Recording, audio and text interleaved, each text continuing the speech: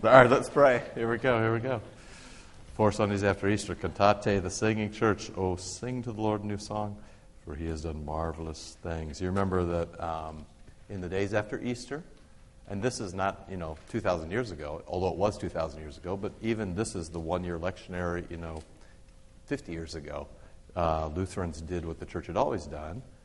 And I'm not saying that in criticism of the 3-year lectionary. I like the 3-year lectionary. It's great. But Christians did what they always did, which was remind Christians what church was all about. So, last week was Jubilate, the rejoicing church, and this week is Cantate, the singing church. Next week is Rogate, the praying church. These Latin names for the elements of the Christian life. So, it's just what Christians do, and, it's good for you too, and the church recognized that, and they also recognized that you needed a reminder. It redefines you. Once a year, somebody should tell you, you're singers, you're prayers, you're joyful. So, Cantate, the singing church, sing to the Lord a new song, for he's done marvelous things. Psalm 98:1. Let's pray. O God, our Heavenly Father, who through thy Son has promised us thy Holy Spirit, send down upon us that same Spirit, that he may teach us to show forth thy praise, not only here on earth in weakness, since we know thy power and glory only from afar, but also in power and glory on that day when, united with the choir of angels, we shall see thee face to face through Jesus Christ, thy Son, our Lord. Amen. Okay, scads of things to talk about, ask about. You're supposed to sign in, but I can never remember to bring that. I think you only bring it like once a year, and that really messes up the computer system. So if anybody gives you anything to sign up with, go ahead and sign up with it. Next thing is, I'm sorry. Next thing is we take our offering in all the Bible studies, and we split this one between Westfield House and Ghana. We may shade it to Ghana a bit, because this is actually quite nice. We have 2 of our members who are going to Ghana to help conduct studies for women there. This is a great, great thing. As you probably know, Africa in general is a very patriarchal place. The church in Africa still remains a very patriarchal thing. There was a request by Pastor Finn, I think 5 years ago already, could you please send some women to teach and mentor our women? Gladly, the Northern Illinois District said. And then I think our LWML ladies are engaged with this. In any case, there are 12 people going from the district, and 2 of them are from St. John, Catherine Williamson-Link and Rebecca Litvin. They're going midsummer. You don't have to worry about it being too hot, because Finn once told me it's always 81 degrees. So, it'll be fine. They're right on the equator, constant temperature. However, it's going to be expensive to send them. I always feel bad when people are willing to give up their vacation and offer their talents, that they also then also has to foot the bill by themselves. So what I would like to do is redirect a few of these offerings toward those 2 to just kind of help them defray the expenses. Going to Russia or going to Africa or going to Madagascar is always more expensive than you think it's going to be. You can get $500 just in the shots you have to get to keep from being sick. There's airfares, and it's not always the most direct thing, and there's always contingencies. So, for a couple of weeks, I'll send this around. Who's ever counting it? I don't know who's signing up, and frankly, I don't know who counts that. But whoever counts that, whoever ends up with that, kind of make sure that somebody lets me know so it goes toward the Ghana thing, please. Don't feel pressed. We'll do it a couple times. So you don't have to feel pressed by it or anything today. Any questions about that? One of the things we don't do well, and it just doesn't come naturally to me to sort of blow our own horn. It's probably a great failure in how, I try to help manage this place. It's frankly a very spectacular thing that we have 2 people in this congregation who are off to Ghana, and even more spectacular is that our 2 people, this is a good thing about our church, are charged with putting the teaching curriculum together. So there'll be people who will do other things. There'll be people who will, make sure that the venues work out. There'll be people that make sure the schedules work out. And there'll be people that make sure the travel works out. But our 2 people, get charged with what gets taught to those people who will then go teach other women. The point is that we send some women to train women.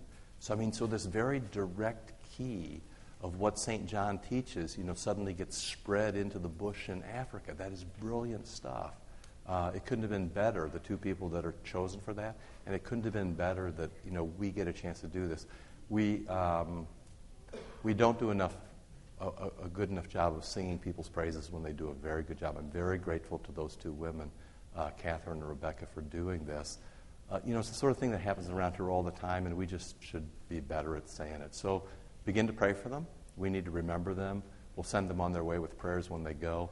We'll support them along the way, and then, we'll just kind of see what happens. But, Finn's a solid citizen, and you guys have always helped, long before me, 40 years you've been helping that congregation. It's just one more thing that works out really well, so thanks for doing that. Second, don't you like it that the young guys have a sense of humor? Did you get your bulletin this morning? I mean, you can't make this stuff up. You watch Dirty Jobs, right? Yeah, so on Dirty Jobs, they're looking to fill out their Illinois schedule, right? Because they need to get in every state of the union. So here's our application for Dirty Jobs. Did you see this? Yeah, we're hoping they'll come. Yeah, how about being a pastor for a day? Isn't this great? You can go on the website, at least you could go on the website and see this. On the PBS website, there's the application from St. John. I mean, there are probably guys who could be defrocked over this. But as I was just saying, it's under the offering. As I was just saying, if it goes well, I'll be happy to take the credit. Yeah, so... I mean, this is just great. At first glance, this may not be as dirty in the same way as you've come to know it. This is page 10 of the one I picked up. But I can promise you that this job is dirtier than you think. People are sick, people are lonely, unloved, people who love you, people who hate you, people with big sins and small sins. That's a dirty job. St. John Lutheran Church in Wheaton, Illinois would love to host you as you investigate the dirty job of being a pastor. Isn't that great?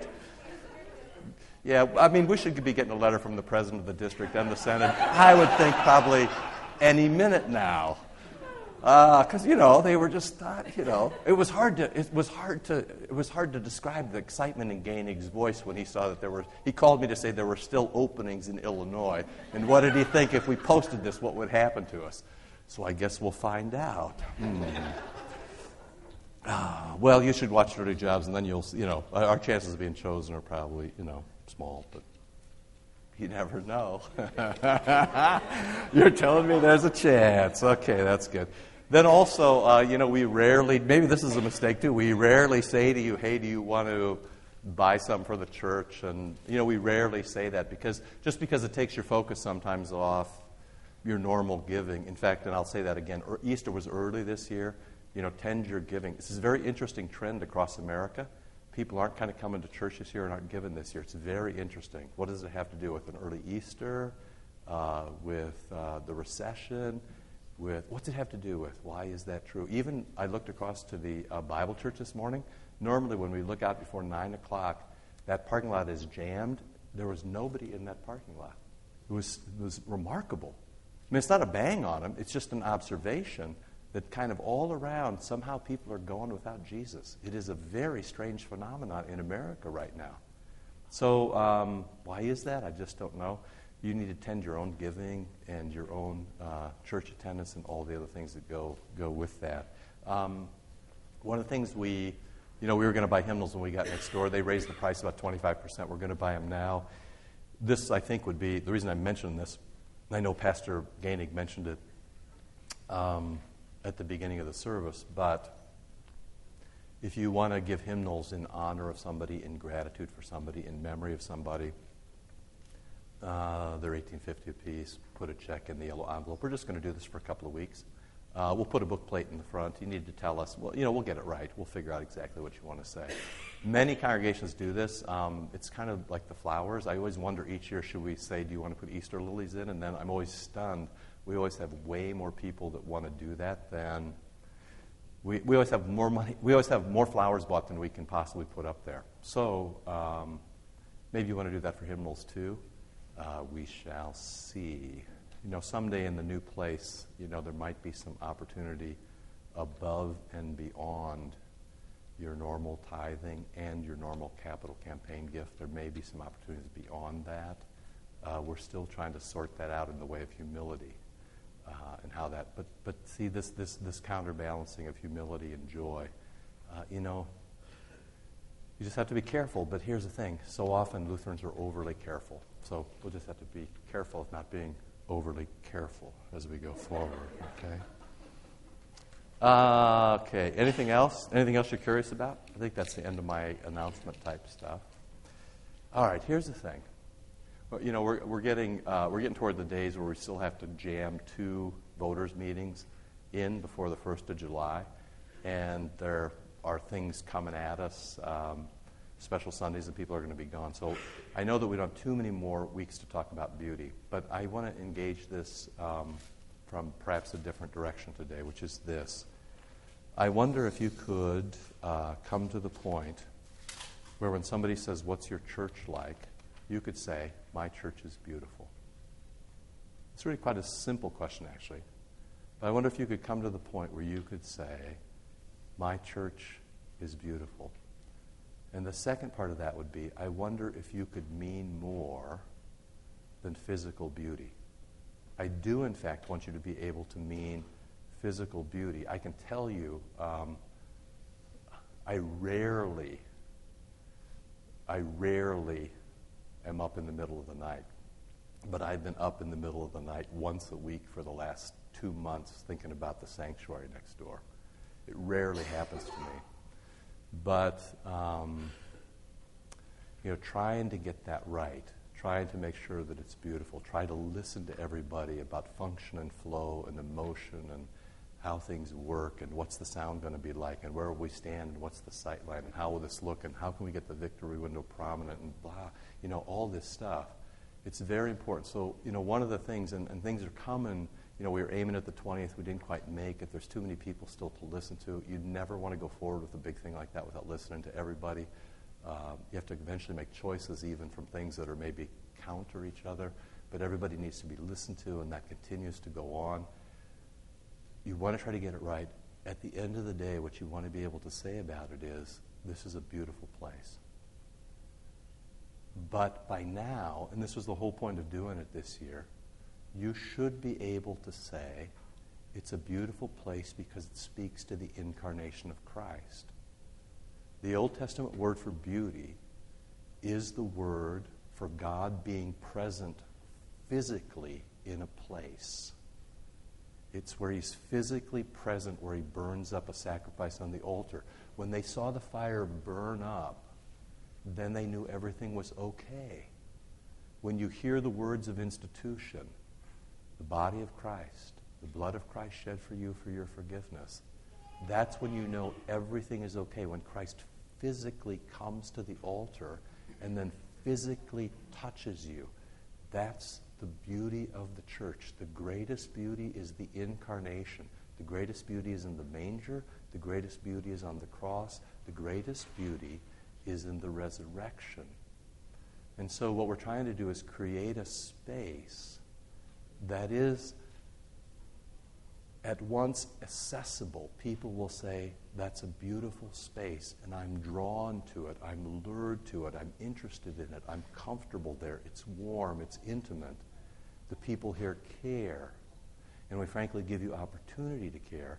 At once it is to be able to say that, but at the same time it is to be said, it must be said that this is just not a worldly space. It is in fact an otherworldly space, that when you come through the door, you cross a threshold from one world into another, that you move through the font into your new life, that you're drawn to the altar for a physical encounter with Christ, that you're next to each other in a way that is warm and intimate and inviting and communicative, and where when you look around you say, this is beautiful, and you mean not only the space, but you also mean the people around you. Beauty has its own ethos. Beauty makes people beautiful. And so last week we talked about how the cross, and then also how Christ on the cross, and then also how martyrs can be understood as beautiful. And then we push that all the way to people who have been disfigured or who have been born with something that didn't quite work out right, can still be understood as to be beautiful on the cross. When I was young, I have this image. I didn't know much about this family, except I knew that I didn't know much about this family except they were in the Lutheran school that I went to. And one day, they adopted a young girl who had been horribly burned in a fire. And, if you've worked with people or known somebody who's been burned, it's a very difficult thing because there's, frankly, just no hiding it. And I don't know much about that family. There was a boy older and a girl younger, and, it was kind of the normal Lutheran school relationship you have with them. But I'm still struck by what it must have taken for that family to engage that young girl and act as if everything was all right. Life is good. See, that's a beautiful thing. That's a beautiful rendition of life. So the point of all this is, and we've been so focused on this, what we hope is that if people say to you, what's your church like? You say, my church is beautiful. You mean that not only physically, and we're doing the best we can with the money we've got and the space that we've been given. It's not going to be one of the great Lutheran churches downtown, but it should be different enough to be a teaching moment for you all. But beyond that, one of the real concerns was to find a way that you could be a community together, and the beauty could be expressed that way. If you've got a Bible, open it up. I was struck by reading through the Psalms, and you should just in general, you should be reading the Psalms anyway. You remember in the early church, the rule in the monastery, in the monastery, Luther's, what Luther was given into, the Bible once a year and the Psalms once a month. So that leaves about 5 Psalms each time. If you go to 101, which just happened to come up in my devotions this week. And I'm going to read to you from the New English, which is extraordinarily poetic and beautiful. And I thought to myself, this is a description of a beautiful church. Okay, if you have Psalm 101 in front of you in any way. But just kind of, if you don't, just kind of listen to this. Don't fight your translation necessarily. In fact, maybe you just want to listen to this, but or maybe you can look at how yours works. But listen to this. I will sing of loyalty and justice. Okay, I know in our prayers this morning we prayed for. One of the things that was very helpful in the home meetings, which I think everybody in the congregation has been invited to one, and many people have turned out for them. But one of the questions was, could we remember both churches around the world, our sister churches, and also people who are persecuted? And the answer is, yeah, we really should do that. That's a great. So one of the things we prayed for example, this morning is justice. And then the other thing, remember a few weeks ago, the last time I preached, I think, I spoke to you as betrayal as the original sin, which I'm firmly convinced about. Betrayal is the original sin. It is pride in action. Okay, so I was struck then by the fact that this psalm begs for loyalty and justice. Where people are true to each other, their justice will be there. I will sing of loyalty and justice. I will raise a psalm to thee, O Lord. Now listen to this. I will follow a wise and blameless course, whatever may befall me. So in thick or in thin, I'm going to be in church. In thick or in thin, I'm going to give generously. In thick or in thin, I'm going to raise my family the right way. In thick or thin, I'm going to say my prayers. No matter what happens to me, I'll follow a wise and blameless course. I will follow a wise and blameless course, whatever will befall me. In a way, the fact that attendance is down in churches all across America this spring is inexplicable. It is anti this psalm. You don't, and hear this in a gospel way if you would, you don't have a choice about coming to church on Sunday. You're going to die if you don't. Right? I mean, to have to say to people, come to church, the battle is in some sense lost. That's a big dose of law. They've forgotten what loyalty is. They've forgotten what justice is. They're closer to betrayal than truth. I'll follow a wise and blameless course, whatever may befall me.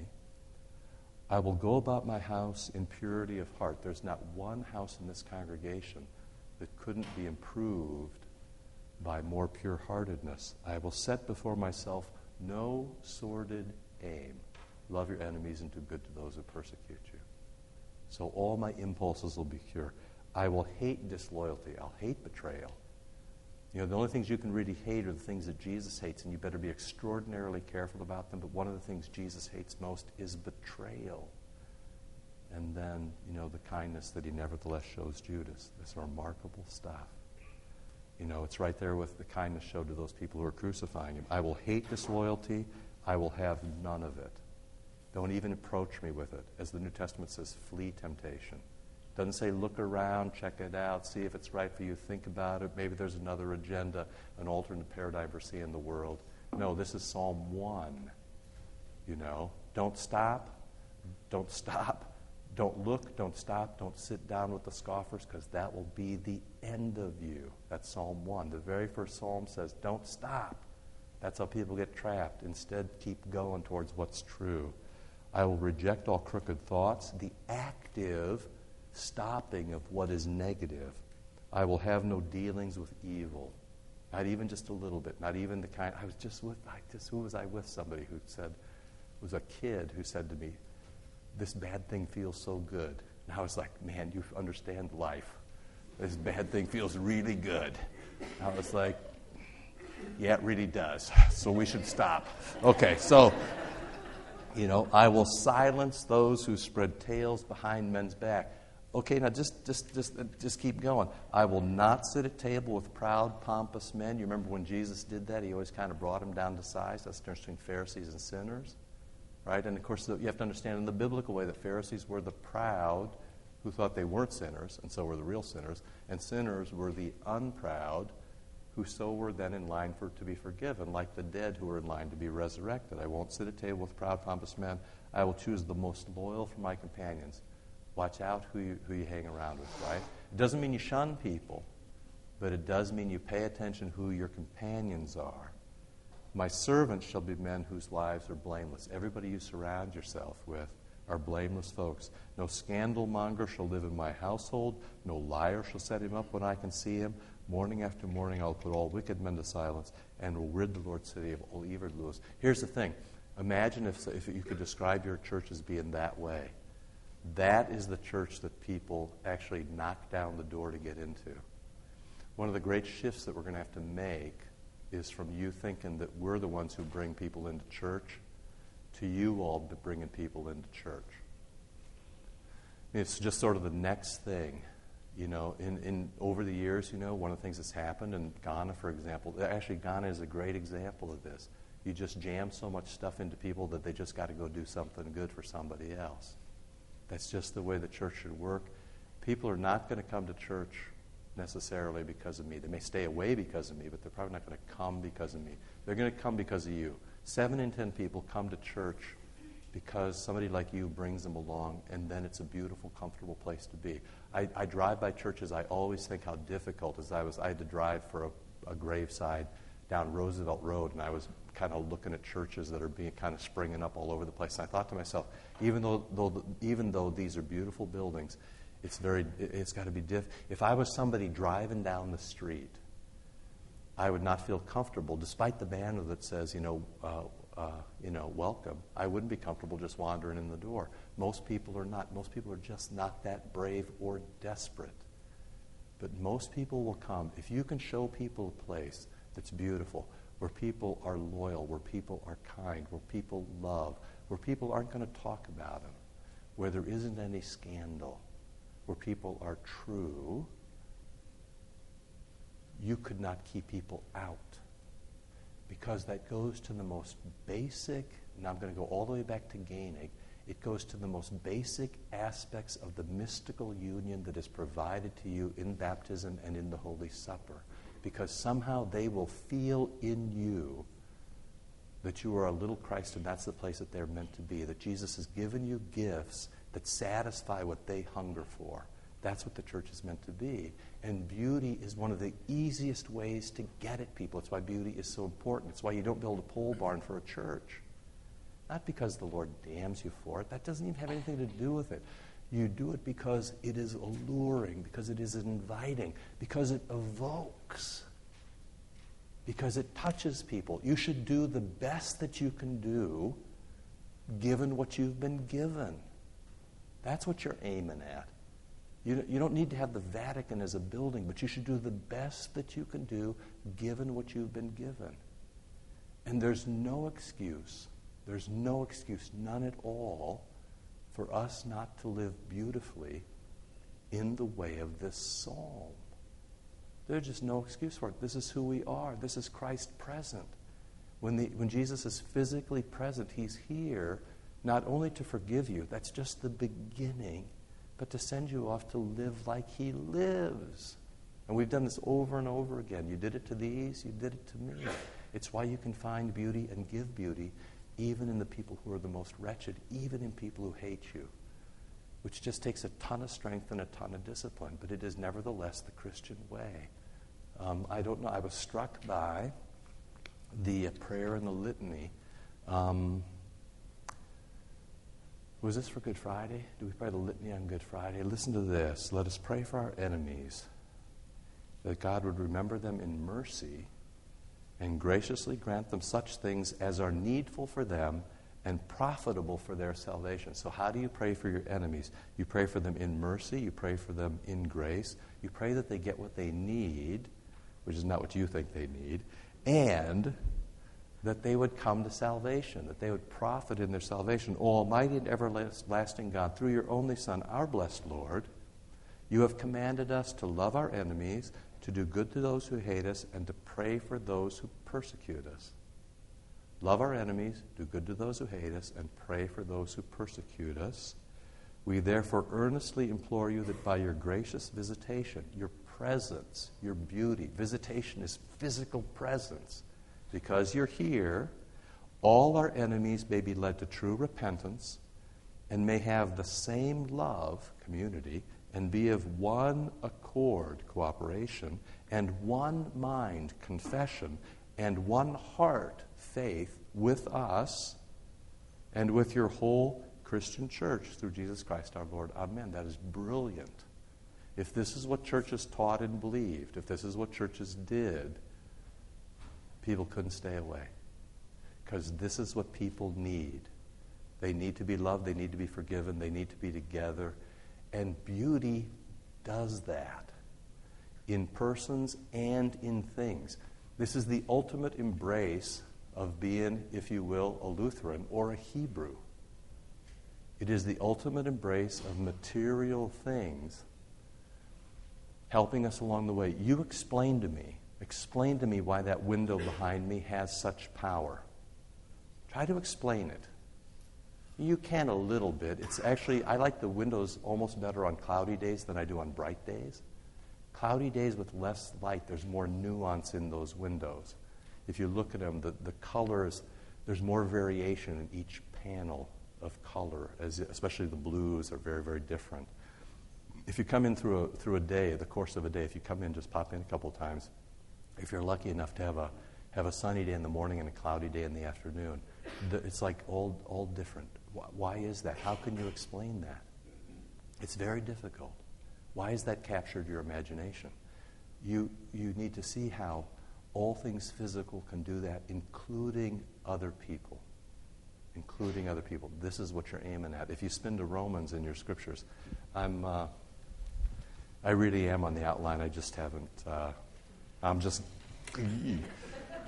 And if anyone would like to endow some new music stands for the new place, you just let me know. Look at Romans chapter 12. You know, in Romans is this great thing about justification, and then that's chapter 5, and you get that justification by baptism, and then it pushes all the way through into what the church should look like. I mean, just read this, you know. Romans 12. Just start reading it. You could read the whole thing, but look at verse 9. Let love be genuine. Hate what is evil. Hold fast to what is good. What else is this but drawing out the elements of incarnational beauty, right? Love what is genuine, what is incarnational, what is Christological, what is shown to you on manger, cross, and altar. Love what is genuine, hate what is evil. So you're not even going to have that. The Psalm says you won't even have that in your mouth. You won't think about it. You won't tolerate it. And more than that, if anybody in the community brings it up, you'll silence it. Twice in that Psalm, at least, it says, I'm going to silence it. First, I'm going to gather people who live by beauty. And second, I'm going to silence it if anybody brings it up, because that's not part of us. That is ugly and doesn't belong here. Which is maybe the next thing for us to work on. You know, not in the way of sort of excommunication by voters maybe, but kind of you saying to somebody else, that's not the way Christians talk. Or Jesus wouldn't act that way. Or Jesus certainly wouldn't talk that way. Love what is genuine, hate what is evil, hold fast to what is good, love one another with brotherly affection, outdo one another in showing honor. You first, no, you first, no, you first. Right? Never flag in zeal. Never. Never not come to church. Be aglow with the Spirit. Serve the Lord. Rejoice in your hope. Be patient in tribulation. Be constant in prayer. Never miss your psalms. Never miss your time for prayer. Contribute to the needs of the saints. Generosity. Practice hospitality. Eucharistia. Right? So one of the reasons, when we first talked about doing beauty as a topic, and we only got a couple of weeks that we can kind of spend with this, it seemed a bit too abstract. And I was quite nervous about it until we actually looked at what the words that were used for beauty in Scripture were. And they were, in fact, the same words that were used for the presence of Christ. And then I knew that you were safe. If you look on the back of this page that I gave you that was numbered 16 from last week, I actually did do everything on the front of this. This is Meyendorff, who was famous American Orthodox theologian at St. Vladimir's up in New York. May I submit at this point that it is the recovery of this sense of harmony and beauty that is needed more than anything today for the Christian message to be heard again by our contemporaries. How do you give a witness to people? Beauty. And this recovery is possible only on the basis of a renewed perception of the Logos, the word from John 1 where Jesus takes flesh, it's an incarnational word, as both creator and redeemer. We always give the Father credit for creation, but he was more the general contractor. It was Jesus who was laying the bricks. Remember John 1, 3, 4. Nothing was created that wasn't created through him. He is both creator and redeemer. Christians never commit a greater spiritual crime than when they accept the dualism of grace and nature, of sacred and secular, when they concede that there is an autonomous natural sphere that can possess its own beauty, different from the religious one, and its own harmony created by God, but somehow independent of Christ. Translation, Christians never create a greater spiritual crime when they say that there is a beauty separate from Christ. There is no beauty separate from Christ. Christ is beautiful, and that's all the beauty there is. And you shouldn't worry about that because it is inexhaustible beauty. It is time that we start affirming and proclaiming that God is the center of beauty and that nothing created can be legitimately secularized. It's beautiful because it all belongs to Him. He created it all, and His beauty was diffused through it. His presence, His love, His mercy. As Dostoevsky once said of beauty, as Dostoevsky said, this beauty created by God will ultimately save the world. Beautiful things will ultimately save the world because beauty is most known in the incarnation of Christ.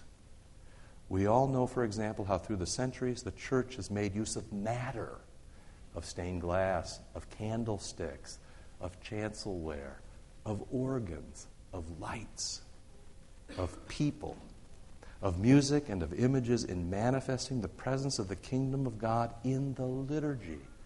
It's why we smell things and taste things and feel things and put oil on people and touch water and eat and drink. Those are all physical things that we do, and we mean to make them beautiful.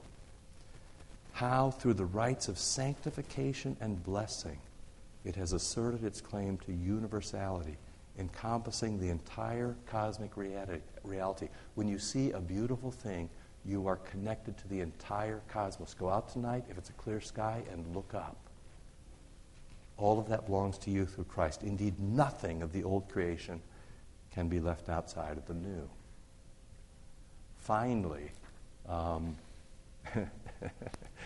Gainig has been teaching apologetics over at River Forest. He will either be given tenure or he will be run out and they will cancel the check that he was supposed to receive. Because what they expected was a modernist perspective. You can prove that Jesus was resurrected from the dead, A, because the claws were folded up, B, because there was no body, C, because women reported it, and D, because the early church built a shrine over the tomb.